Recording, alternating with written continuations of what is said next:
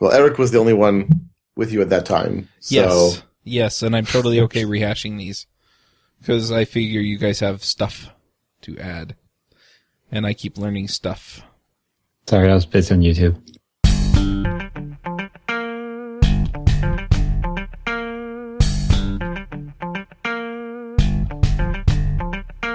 Hosting and bandwidth provided by the Blue Box Group. Check them out at bluebox.net.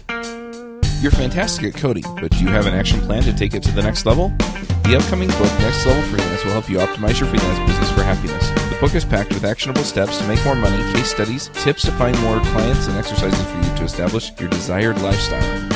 Extras include 9 interviews with freelancers who make great money while enjoying great work-life balance, videos on strategies to find quality subcontractors, and videos on making more free time by outsourcing your daily tasks. Check it out today, nextlevelfreelance.com. This episode is sponsored by PlanScope. PlanScope is a project management and collaboration app built for freelancers and the way they work with clients. It makes it easy to price out new estimates, and once you're underway, help answer the question, will this get done on time and under budget? I've been using PlanScope to do my estimates and manage my projects, and I really, really like it. It makes it really easy to keep things in order and understand when things will get done. You can go check it out at planscope.io. Hey everybody, and welcome to episode 94 of the Freelancer Show. This week on our panel we have Curtis McHale. Hello. Eric Davis. Hello. Reuven Lerner. Hi, everyone. And I'm Charles Max Wood from devchat.tv. And this week we're going to be talking about the feast and famine cycle and what to do when you get into the famine part. Probably also talk a little bit about how to not get into the famine part. And Chuck needs to lay off the... Oh, this isn't a teleprompter. Unfortunately, think of all the things we could put up. That's right. I'm awesome. And I'm not... Okay, I'm going to stop now. That didn't take long. Anyway, so how often do you guys run into the lean times where you're not really sure what you're going to be doing maybe tomorrow or next week for work? A couple times a year. Mine are pretty cyclical and expectable now. Like June, the summer is always slower, and it starts picking up again in like late September, October. And I'm crazy from October through to like the following March. No, I guess following May. That's when WordPress comes back into season, right? You get to go out and do I the guess bow hunt. so. Funny enough, I've talked to a number of even other WordPress consultants and businesses who have a very similar, like the beginning of the year especially is super crazy, and then it kind of slows down through the summer months again, and then picks up a little bit, but not as much as the beginning of the year before Christmas. That's actually how my cycle used to be a couple of years back. Beginning of year because budgets get renewed, and then summer because people are moving or kids are on summer vacation, so people have no sanity left. And then after summer, people start getting back into things and try to, get ready for the holiday rushes or any of that stuff. That makes sense. Or they're trying to spend the rest of their budget before it gets taken away at the end of the year. Yeah. That's what I've got. I mean, with training, basically the number of companies that have contacted me to do training in the last, basically, as long as it starts in December, they're happy. So I've got, I think, 2 or 3 different courses that I'm teaching, each of which starts the last week in December, just so they can claim it in the 2013 budget. Right. So then they can write it off and what have you. Right. Yeah, I get a lot of clients who I do a lot of like 12-month contracts that I renew. And so a lot of the times the last a week and a half or whatever after Christmas, they'll send me an early payment for January just to get stuff onto this year instead of it falling onto next tax year. So I get a lot of prepayments at that time. Yeah, I had a client do that with me, and the funny thing was that he sent it, I think, like 2 days before the end of the year, and I cashed it like 3 days after the end of the year. Oh, he was probably not happy. Well, I didn't even get it until like the 30th or whatever. But yeah. Yeah, but it doesn't matter if he's on accrual accounting. He can still claim it because he was, the service was rendered or whatever. Yeah, he wasn't upset at all. Oh, okay. But yeah, so he got to claim it the last year, and I got to claim it the next year. So I could keep my tax liability down. It was enough to actually affect that, so. But yeah, kind of interesting. So when things slow down, what do you guys do? Sleep. Oh, man. Margaritas and sunbathe. Now I want things to slow down. I've got more work than I can actually do. So you're right, Eric. I don't sunbathe in Canada. We snowbathe in Canada. It's always snowy up here.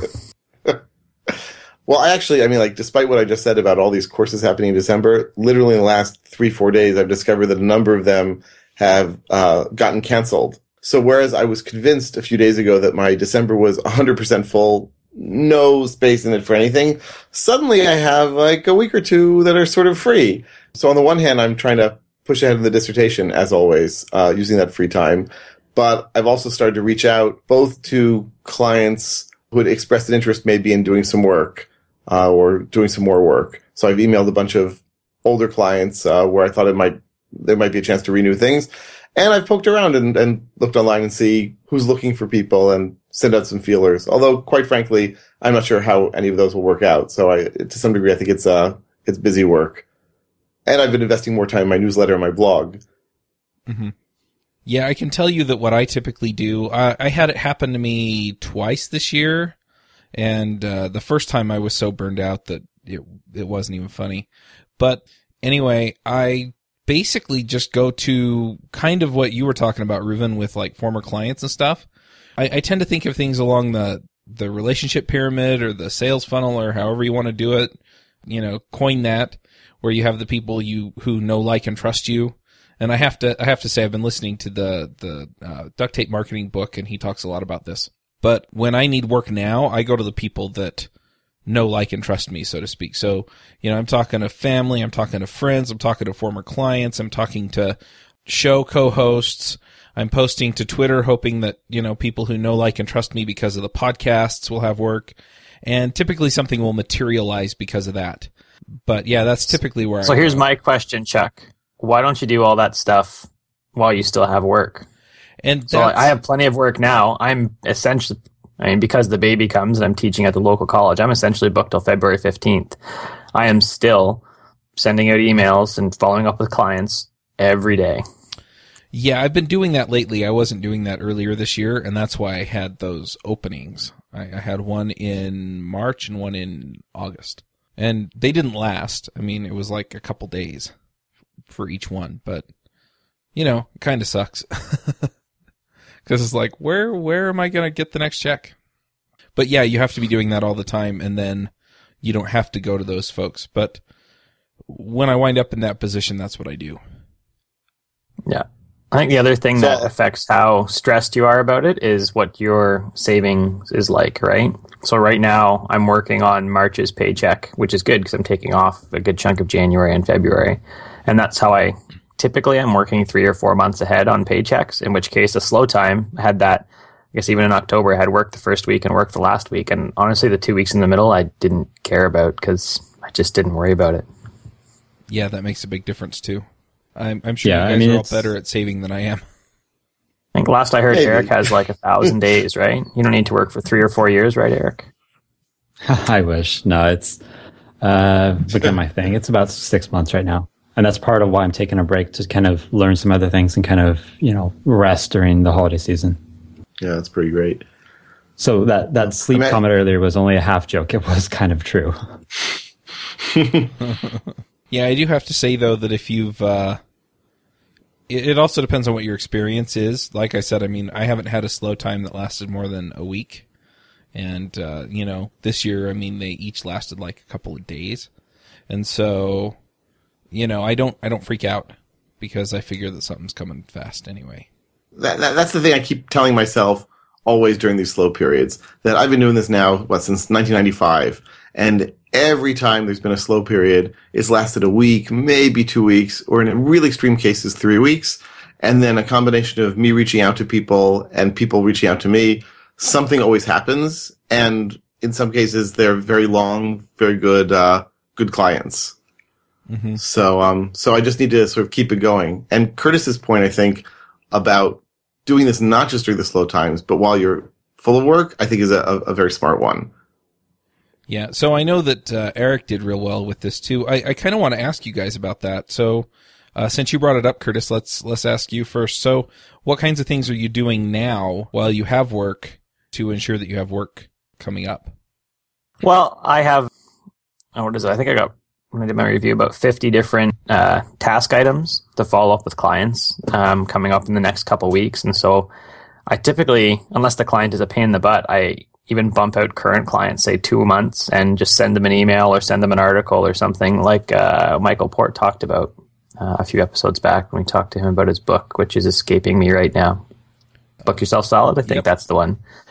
So I always get that confused with Get Clients Now, and so I keep that going all the time. And it's as simple as OmniFocus comes up and I can click right on the last email thread we had because it saves the link to my account. And I can just follow up on it, right? And a client who just got married and he got a gift and he would really like me to do work right now, but I'm booked. So, and it's too long for his business time frame, but he is, like, oh, you're available in February? Good. I need to look around and make sure that I have something because I'd like to use you again for this. This be our third project together. And that's really how I do it. I'd like something a little better. What I'd love to be able to see is in my contacts the next time I'm going to contact them, so I can even scroll through all my contacts and say, well, I like these people, and for some reason they just fell off my radar. And so I can see when the next time I'm going to contact them is, but I don't have that yet. Gotcha. So Curtis, let me understand how you do that. So you have this list of clients with whom you've worked before, and you just sort of ping them every so often and say, hey, we liked working together before. Do you have anything new for me? Well, not even that. So I have number of e-commerce clients. When I see a good e-commerce article come by, that maybe I have one that's an antique dealer, and so very high-end products. I think his cheapest thing is like $1,200 is his cheap stuff. Most of it's like $10,000 ottomans or something. When I see something that's going towards high-end products or that type of stuff, I'll send that to him. I won't send it to the person who's selling little widgets at $25 a pop necessarily, because it's not applicable, but I'll send that to them just kind of even randomly, and then I follow up more specifically to make sure their site's going good, if they're having any issues, just how things are going. That's really it. So it's mostly informal. Hey, how's it going? Did you have a good weekend? This is what's up with me. Want to see what's up with you? Is the site running smoothly? Did you have any issues? Have a good day. So how do you run across stuff like that? I mean, I've been pretty terrible at following blogs these days, and not everything that I'm interested in or following is going to be applicable to my clients. I was going to make a crack about this awesome thing called the internet, but you kind of took the wind out of my sails with the blog part. I just follow a lot of blogs, right? And as I've been trying to market more towards e-commerce, I'm following a bunch of e-commerce blogs as well so that I can kind of keep my skills up. And, working by myself means I have to learn everything myself, whereas getting some of these other blogs at least summarizes data for me. Mm-hmm. When I find an interesting one, I just send it off to them. And flipping through Flipboard, sometimes I'll find one that's good for clients, or that's how I do it. How much time do you spend? Over a week, probably under half an hour. Huh. It's super fast. So when I see a good article, I just... That's funny, Curtis, because I'll hit email out of my iPad, and I'll send them the link only, and I'll BCC a couple people, right? So there may be 2 or 3 clients, and I'll put a subject in and honestly a fairly generic, so that it could apply to any of the 2 or 3 sites that I'm sending for the people, a fairly generic email saying, hey, that looked like a good article, it'd be interesting for you to read. Have a good day. So sometimes I hear back and sometimes I don't. How about you, Eric? I know that you had a pretty involved process around like Redmine when you were doing that. Yeah, so I kind of do like what Curtis did. I can't follow Michael Port's system for giving out a piece of advice or article stuff. I never got it to stick. But the thing was, since I was focusing in Redmine, I was entrenched in that community. So if I see whatever, like say a new feature comes up, I would know right off the top of my head like 3 clients would be interested in hearing about this. And so by really being specialized in that, I don't have to do as much searching. It would be the time I'm already using working in the community doing stuff. And I would basically pull out like 5 to 10 different things each week of like, oh, a client might be interested in this, or, oh, here's something new coming out. And, here's a little twist for how this client can make it work for them. And I think that's just kind of the thing. Like as you get, more expertise, and if you have all your clients all have kind of similar needs and interests, like it can be really fast and productive. So that was one thing, just, being in the community, doing that stuff. And the other things I was doing was it was a weekly newsletter where basically I was emailing people using Redmine, like, here's some tips about how to use it better, more efficiently. And basically all of my clients are like perfect people to be on that newsletter, as well as potential clients. Like if you're just started using Redmine, you don't know how to be productive with it, you can get on this, and the mailing list was completely free, so they could kind of, do that whole know, like, trust thing, learn about me, learn about my services, but also get some value out of it. And so because it was weekly, it was a kind of a recurring thing. And so someone might, get 10 or 20 newsletters, and then they'd be like, okay, I'm ready to hire Eric, or I want to talk to Eric about doing something, or, whatever. And so it was kind of this, kind of like just the standard sales funnel, marketing funnel of, I had all these different things out there where I'd be attracting ideal clients or people who'd be interested in the work that I do, and giving them a whole bunch of free stuff. And then eventually some of them who need more help or need something custom would actually come to me and end up being my clients. I found too that as I've done it, it gets faster. Just after we talked to Michael Port, I hadn't really formalized it by sending articles and stuff. So I did. And for the first couple of weeks, I had to really think about it, make a conscious effort. And now I'm just looking around and be like, oh, that'd be interesting for this client. That'd be interesting for this client. And they don't take these articles. I mean, first of all, it sounds really interesting. It sounds like a good idea. I tend to send these sorts of articles to clients with whom I am in touch. So the idea of sending out to people with whom I'm not in touch so much seems really smart. But have you ever gotten a negative reaction from people saying, why are you sending me this stuff? I haven't talked to you in months. No. Sometimes they don't reply, but I'm not sending them 10 articles a week, right? If I realize, okay, there's 2 really good articles that I've sent this week, then I might just skip one. Right? Or put it on my to-do list to send to certain clients in like a week or in 2 weeks so that I have something. So when it comes up, I can be like, oh, wait, I don't have anything right now. I'll send them this article. Mm-hmm. Yeah. And if I remember Michael Port's system, he said make a list of, I think 30 people you want to stay in contact with. And then each day you contact one and you cycle through the list. So, over the course of a month, you're going to give one person one article. So that shouldn't be overwhelming. People get more stuff like that from Facebook, like family members sending them random things that are completely worthless versus you're giving them something valuable. And at the risk of, I think you've just answered this question pretty clearly, but you definitely find that this helps, that clients appreciate it and then they'll turn to you for work. Oh yeah. Because you're the person that they're in touch with, right? You're the person who's continuing to reach back for them. I have one client that I ended up not being able to work with because of my timelines, and I got booked out before they would give me money.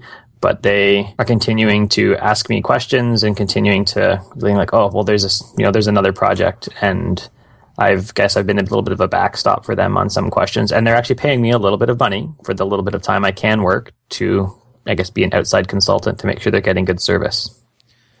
One other thing that's related to some of this is that I realized when I was talking to my mastermind group yesterday that most of my clients don't shop around.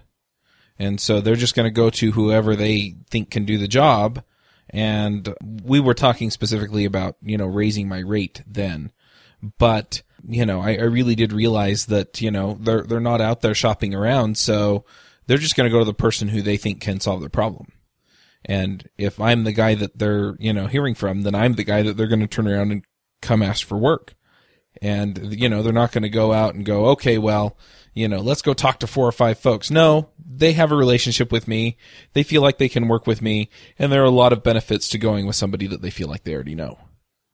Yeah. My longest term client started with me and I charged, I think it was $50 an hour was my hourly rate then. And I now charge $100 an hour. And at 50, they were very price conscious. But over 4 years, they have never questioned a raise at all. When I've said this is my rates for the new year, they have never questioned it, even though it's double what they were paying, 4 or 5 years ago. Mm-hmm. And it's just because I'm around, because I can do the work for them and I know it. And yeah. Well, the thing is that I think for longer term clients, you remove a lot of the risk, right? Because They know you can do the job. They know they put the money in and they get the code out kind of thing. They have a relationship with you that, all this know, like, and trust thing that we've been talking about. And so for them to actually go and do the work of finding somebody else and then making sure that they're the kind of person that's going to deliver for them, it just doesn't make any sense. It makes a whole lot more sense to stick with you because you already have the momentum there. And it's the same thing even if you haven't worked with these folks before. If you've been consistently demonstrating to them that you are capable of solving their problem and you can make pain go away, it may not be worth it for them to go and try and vet somebody else. Right. And I think I've told this story before.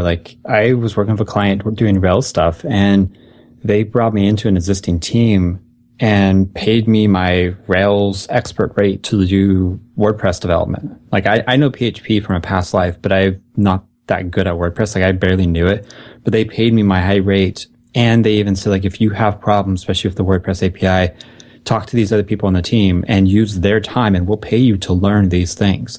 And they did all that just because they needed this project done and they knew me already. They could trust that I was going to deliver results. They could trust that I was going to do the best code I could.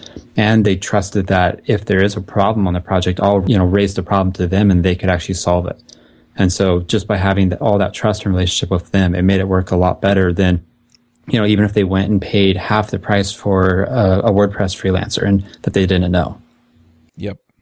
The number of companies with whom I've spoken just in the last month who are looking for a web developer because they are fed up with the lack of trust or the lack of communication, I would say that's easily 3/4 of them.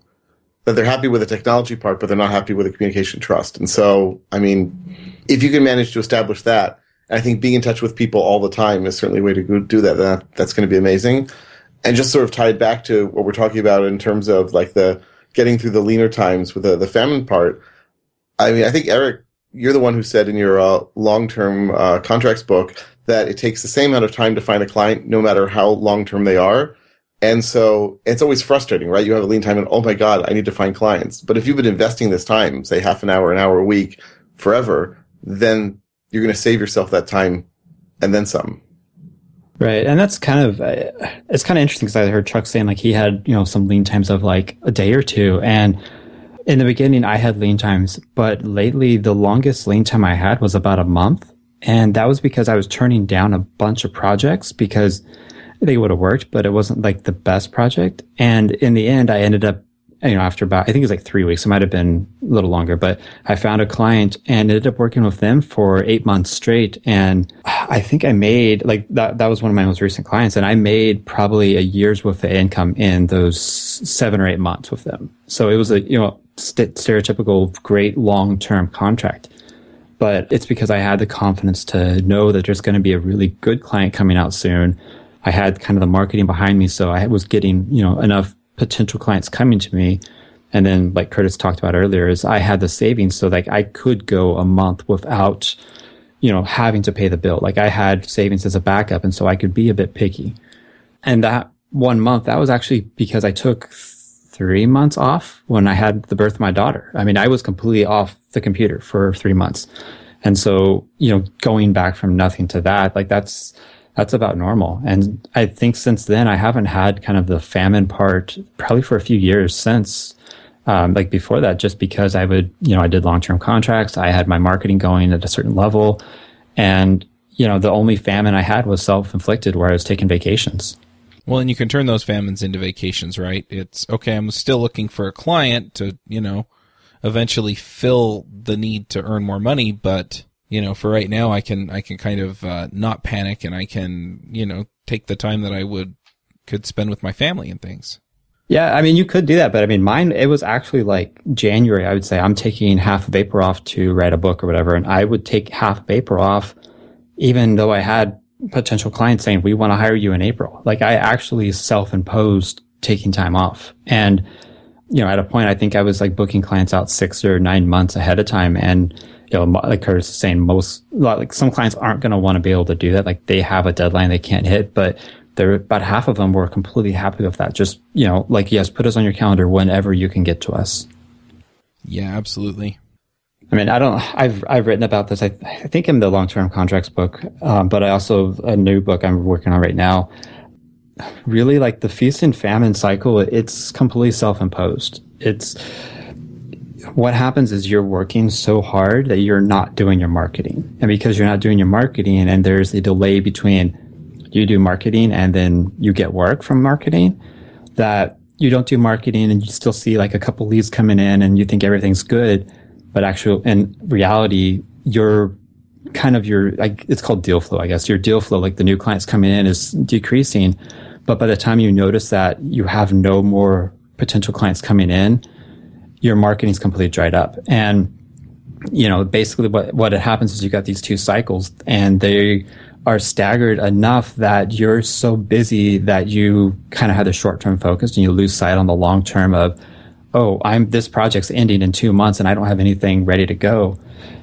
And I mean, really, all you really have to do is you just have to realize that and do like what Curtis does, keep up your marketing, or, like what I was doing, I had long-term contracts. So my cycle was, 12 months, 18 months long.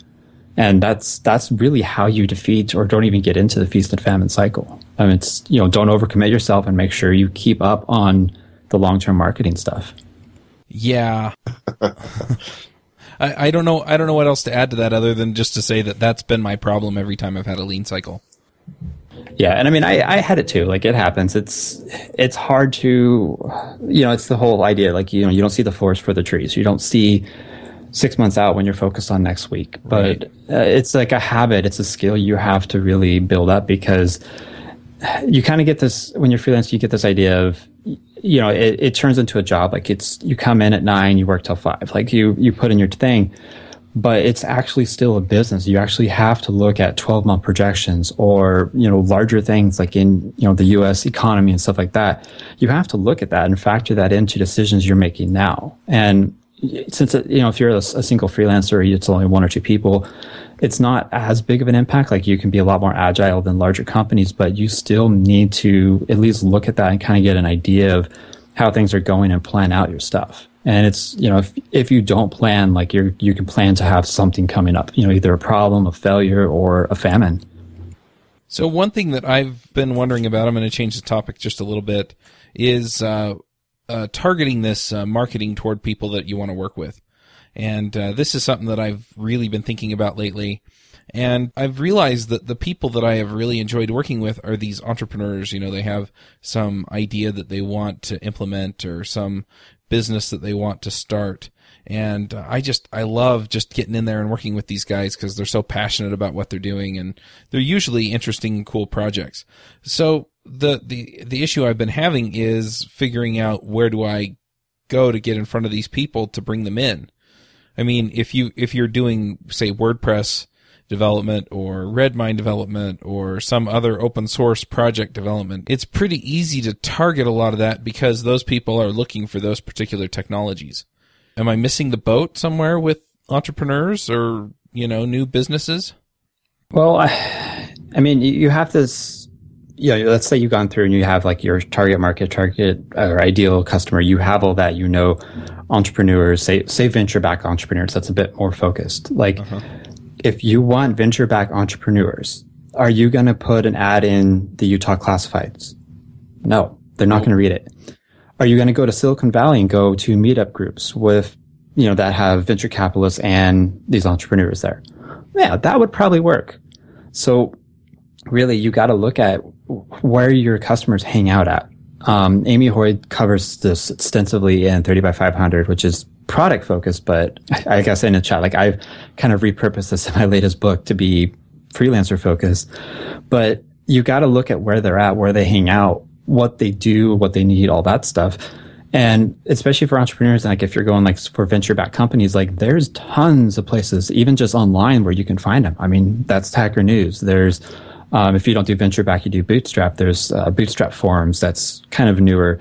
You go to those places and they're like, you could basically throw a rock and hit 5 of your customers. Mm-hmm. And so kind of like how I did it in Redmine, you have to kind of do it a bit differently, where you can't just go in there and say, buy my stuff, buy my stuff, buy my stuff. Like, no one appreciates that. The whole know, like, trust thing just gone at that point.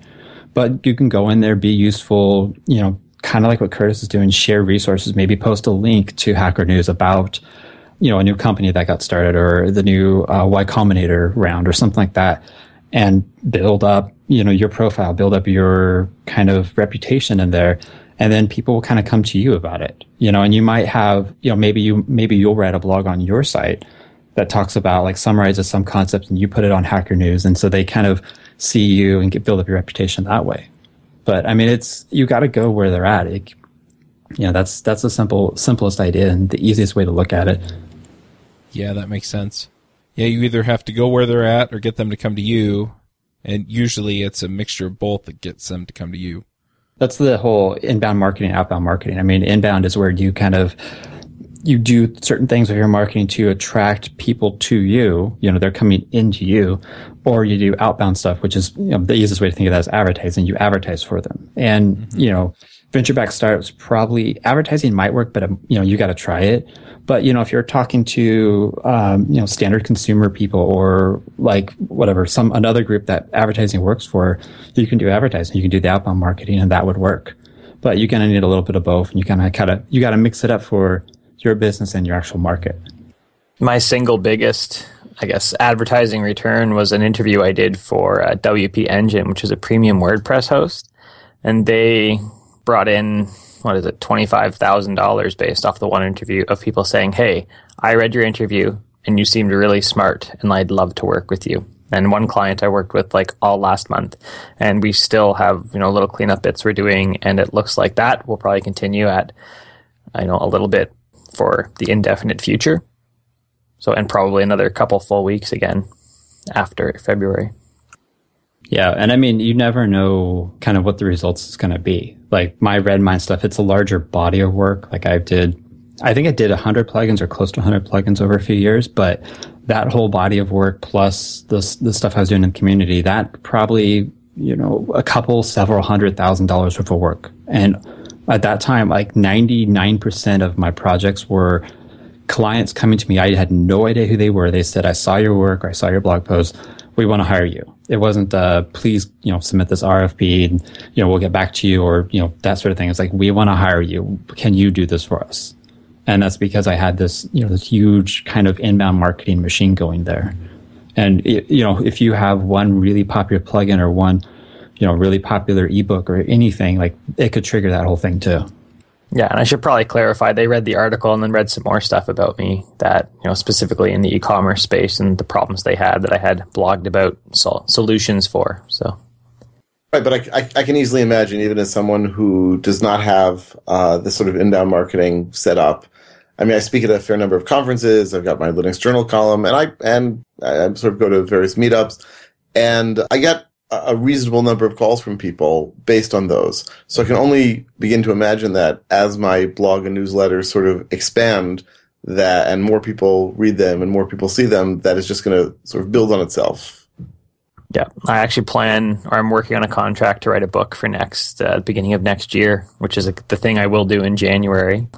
And that is solely for the marketing aspect. I don't really anticipate the return on investment financially initially from the book sales to actually pay off the time if I was consulting instead. But it's a good thing I can pick up and put down, if the baby comes early or something like that, as opposed to a client project.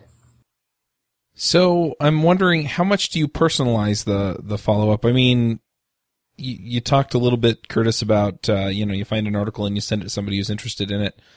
Do you ever just have conversations with people over email or things like that, what about this? What about that? Just answering questions or, just having a discussion over some aspect of business or things like that? Oh, yeah. Said one client who just got married, we talked probably a month and a half ago, we talked a bunch about him getting married, right? And I've been married for 10 years now, and he asked if there's anything good to read or what I thought about marriage and how that went in general. And actually, when we first did his project year and a half ago, it went well, and then it went poorly, and then we salvaged it. So it was a salvage project as well. On my end, it was my fault. I was not as stellar as I should have been. So we had a chat mostly about that, right? And then he asked me to look at an RFP because he always specs everything out, and he asked me to take a look at that. Yeah, marriage consulting. I did not charge for the marriage consulting, even though I have a counseling degree. But even when I send an email to an individual, I will personalize it a bit, ask them how something is going, if I know they have kids or anything like that. When I find out their birthdays, I write them down. When I find out their anniversaries, if it comes up, I write it down. So on my last project, I had a client, and I didn't know it was their birthday till I was on a call, and they brought in a birthday cake, and I started singing. And my next stop was to jump on Amazon and send him something immediately to the office. And I have Prime in the US too, so I got it there like the next day. Oh, nice. You didn't use the helicopter droids to get it there in 30 minutes? It was a few weeks ago. They didn't have the helicopter droids yet. I still want those. An army of minion droids. For collections, right? Yeah, there you go. These are not the droids you're looking for. They're looking for you. Awesome. So, are there any other things? I mean, I guess you just have to keep working on your marketing even when things are good in order to keep things going. Are there any other tips that you guys have for making things work when things are a little bit lean or work is non-existent? Before it gets lean, kind of like what you said with the marketing, figure out and experiment with different, I guess, marketing methods and forms. So like blogging, podcasting, whatever. Try to use that time when you're not stressed to figure out what works good for you. And the other thing is I say figure out kind of like the minimum bar of marketing you can do. So if that means like you found that doing one blog post a week consistently is the minimum you need to kind of keep a little bit of leads coming in, you know, like when I get busy, I need to keep at least that minimum. And that needs to be like your number one priority above even your busy client work, because that's going to keep you from getting in a famine in, you know, a few weeks or a month. That's kind of the biggest tip. And that will help you from getting into a bad time because you can always fall back on that. If you are in a bad time, I think it comes down to, do you have savings to kind of be picky and wait for a really good client that's going to get you completely out of it? Or do you have to just pick up anything that comes your way? And, you know, once you're in it and you know, if you weren't able to think about it ahead of time, that's a hard choice to make. But, you know, there's no shame in picking up a project that's not the greatest project. It's a lower rate, or it's not using skills that, you know, you're good at. There's, you know, if you have to pick up something to kind of pay your bills, do it. There's no shame in that. I mean, everyone's done, you know, projects that they don't want to talk about to anyone else, I mean, myself included. Yep. Yeah, I know. I have friends who say they would never do whatever X or Y, even whole jobs. And I always shake my head at that, because the only thing I will not do is something morally objectionable to put food on the table. The other thing to remember is when you're first starting this, is it feels like a lot of balls to juggle, because you're picking up new balls to juggle, which is why I use the analogy, right? When you're starting freelancing, you can, you know, get yourself to work and stay at your desk for 8 hours is a big ball to juggle, often when you're starting your own business. But like once you have the marketing going, it's not really that hard. Once you have kind of a process and you've been doing it for a while, it gets a lot easier. Mm-hmm. Right. I mean, it sort of sounds like the bottom line with this is be as prepared as possible so that you don't have the leaner times, and that means a lot of marketing and scheduling and planning and saving if you can. But I don't know. I feel like there are always short-term jobs out there. It might take a little bit of effort. It might even take a week or two to sort of find them and get them. But they do exist, and especially online nowadays, you can find things. They might not be ideal. They might not pay the best, but the odds of a programmer not being able to find anything at all, I'd say, are pretty slim. Well, and there are always local businesses too, right? That, hey, you know, I went to your website and it looks like it could use a refresh, or, you know, it looks like you're using this spreadsheet to manage this process, or, you know, what have you. And I mean, it may only mean a couple of days worth of work, but it's something. Right. And actually a good thing to do, especially before you get in there, but you can do it while you still have a lean time, is find freelancers that do subcontracting, like Chuck here does that. Be, you know, friends with them, build up trust with them just like a client, because when you get slow, you might be able to go to them and they might have extra work. I mean, I don't pick up that much that way, but I'm in groups and I've seen dozens of, hey, I have some free time, and someone else in that group's like, hey, I actually could hire someone for 10 hours a week. And boom, that guy just got some work. And that kind of passing and referral happens a lot. And that's something that's not advertised. You can't go Google searching for it. You have to have a relationship with people. And building that up can actually really be a big good support group, especially, you know, if you don't want to do a lot of the marketing or you're having problems with it. Yeah, this isn't up yet, but I will have it up before this show is released. Go to iephq.com/subs. And IEP is Intentional Excellence Productions, which is my company, and then HQ, obviously. But yeah, if you go to iephq.com/subs, then you can actually enter your information. And then when I have contracts that I need people on, then I will hopefully have looked through your GitHub repository and stuff and feel good about hiring you. So anyway. And you could always try to get Chuck's mailing address and send him brownies or cookies, and I'm sure that has no effect on his business decisions whatsoever. It does. It has no effect whatsoever because I'm diabetic, and it'll do bad things. My wife would appreciate it. Yeah. Here's a little hint. for those trying to get work from Chuck, don't try to kill him. Yes. Very, very good, very good. All right, well, anything else that we need to talk about in this? I know that both Curtis and Eric have written books about finding clients and running a business, and so we'll make sure that we have links to those in the show notes. And I think Eric and possibly Curtis, I don't remember which of you guys have banners in the sidebar on the website, but you can also go click on that. And so anyway, we'll make sure that we have links on the website one way or the other so that you can go and click on it and buy their stuff, because it's good stuff and they know what they're talking about. So anyway, let's go ahead and do the picks. Reuven, do you want to start us off this week? Sure. So I've got, let's do 3 picks. So first of all, for those of you who work a lot online, and my guess is that's most of you, there's this great replacement for SSH that I've found. I know it's not just me that found it. Someone at MIT has come up with this thing called Mosh. And Mosh is the mobile shell, and I've been using it quite a bit because it's great. Basically, it reconnects you automatically to the servers when you disconnect from the internet and reconnect. So I just have a bunch of terminal windows open with Mosh sessions on the various servers I work on, and I never need to worry about re-logging into them. So I found it to be very convenient, nice little productivity booster. And 2 other fun ones. Number 1 is something I just found in the last day or so, is this Improve Your Geography site. I'm going to be going to Romania next week to teach a Python course. And so I've been looking at lots of maps of Europe and discovering that there are a lot of countries and locations that I really haven't thought about since elementary or high school. So I'm trying to refamiliarize myself with the map a little bit to know who is where. So I've got a link there to a nice little online quiz where you can check your knowledge of geography. And the link I'll put is to Europe, but there are a bunch of others as well, every continent and many, many countries. And the third one is, maybe I'm dating myself, but when I was a kid, there's this great show on the TV on PBS called The Electric Company for learning to read. And I can tell you, as a parent and as someone who watched it back then as a kid, it's an amazing show. Great, funny, extremely funny, with Bill Cosby, Rita Moreno, Morgan Freeman, and they teach kids how to read. And so it's available on DVDs. It's available on Amazon streaming. I highly recommend it. And it's not obvious to me whether the kids will enjoy it as much as the adults do. But I definitely recommend it for anyone who's interested in some entertainment and even helping teach their kids to read. So that's it for this week. Awesome. Curtis, what are your picks?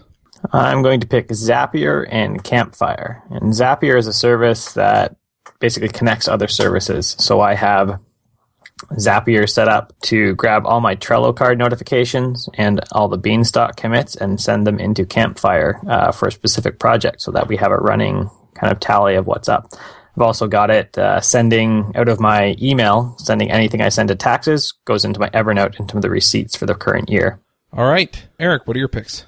Okay, so my pick today is the book I just released. It's for basically people that are getting started to freelance, or they got started and they're kind of floundering and not, can't figure out how to make it work. I wrote it because I was getting a lot of emails and, personal messages like, I don't know where to get started. And a lot of the getting started as a freelancer stuff wasn't really the greatest in my opinion.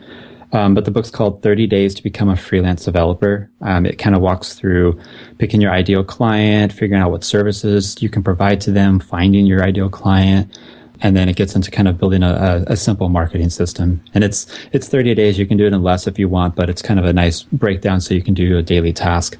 I'll have a link in the show notes, and that's kind of, this is the thing I've been working on, I guess, the past few weeks. So I'd appreciate if you're interested, take a look at it. If you're not, that's fine.